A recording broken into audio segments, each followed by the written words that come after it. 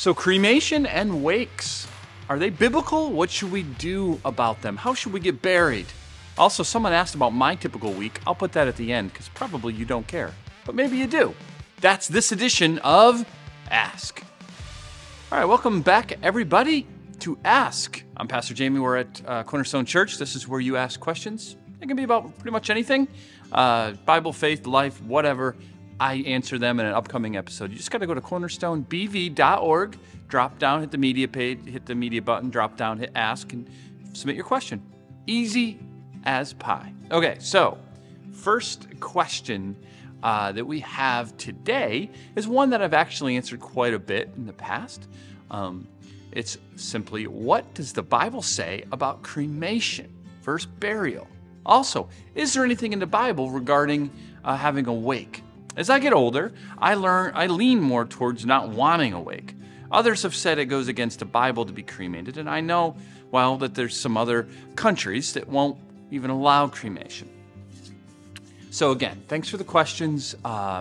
Cremation is a subject I get asked a lot about, so it's obviously in a lot of people's minds, especially as you get older if you have someone in your life who's older. So the short answer is that cremation is perfectly fine. Some throughout church history have argued against cremation.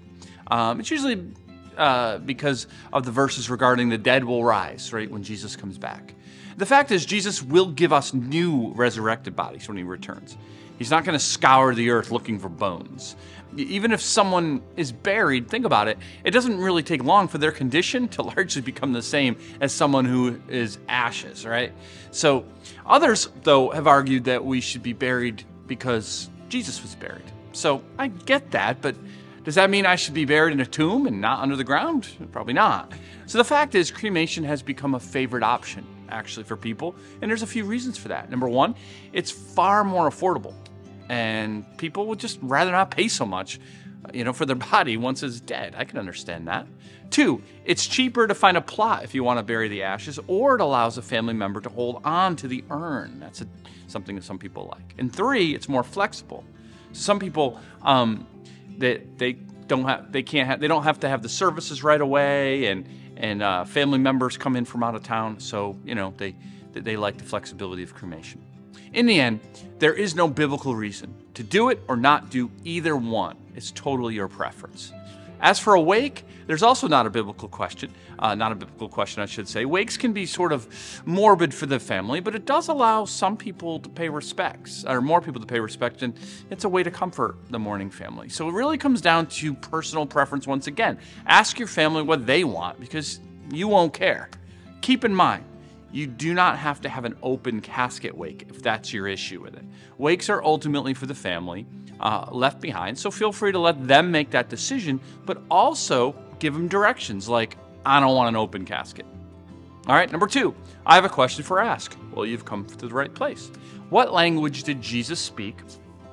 From my understanding, it was Aramaic, which was Semitic, and there's three Semitic languages: Aramaic, Hebrew, and Arabic. So I guess my question really is, what's the difference between Hebrewism and Christianity? If Jesus spoke Aramaic, wouldn't Christ be speaking a Semitic gospel if that's true? Well, let me start here. Most historians concur. Aramaic was the most used language around Israel and the surrounding areas during the New Testament period. We have in the Gospels Jesus actually recorded using Aramaic words, so it really is a good guess that was his primary language. Aramaic is it's very similar to Hebrew, but it draws from other languages as well, like Babylonian languages, things like that. Jesus also would know Hebrew, most likely, right? In Jesus' day, Hebrew was largely spoken by religious leaders and in synagogues, so most Jewish people knew Hebrew as well. Certainly the men did. And they could speak it fairly well. A third language most knew fairly well was also Greek. This was the Roman official language, and it was required to speak Greek typically to do business with other Greeks or to deal with government officials. So the language of a person really has nothing to do with their belief in God. Jesus was a Jewish man, born into a Jewish family, and he observed all the religious traditions and beliefs of the Jewish people, right? Christianity is not really different from Judaism, except for one major difference. Christians believe that Jesus was the long-awaited Messiah that the law and the prophets of the Old Testament pointed to. Christians believe that the Passover lamb and the sacrifices, they're not needed because it was all pointing to the perfect sacrifice of Jesus, who died once and for all for our sins. Christians also believe there's no need for priests, right? Because Jesus is the great high priest who mediated between us as sinners and God, who we can now boldly go to the throne of grace without human mediation.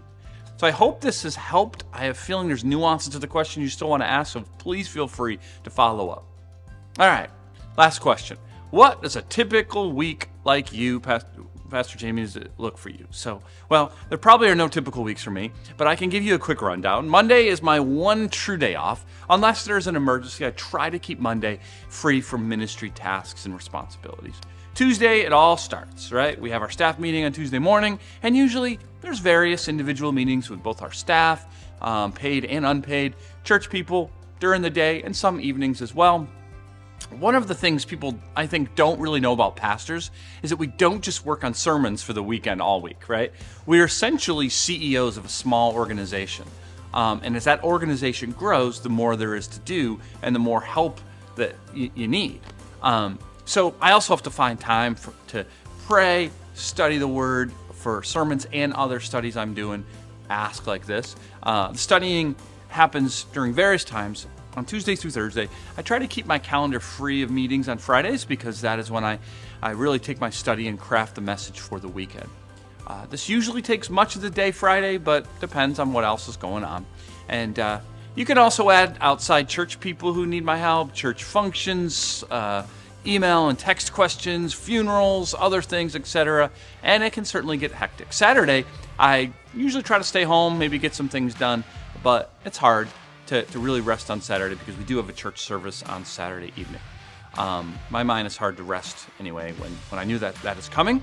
And of course, Sunday is filled with 2 Sunday morning services, sometimes meetings, and I have been doing student ministry Sunday evenings. We just hired Josh, our great youth pastor, so it will be nice to not have to do that coming soon. All right, well, hey, thanks for asking if anybody cared. Lots of pastors would love to, if you have a different pastor in your life, ask him what they do in their typical week. It'd be interesting to compare and contrast. All right, this has been Ask. Hopefully we'll see you this weekend, Saturday at 5 or Sunday at 9 or 11. And till then, God bless.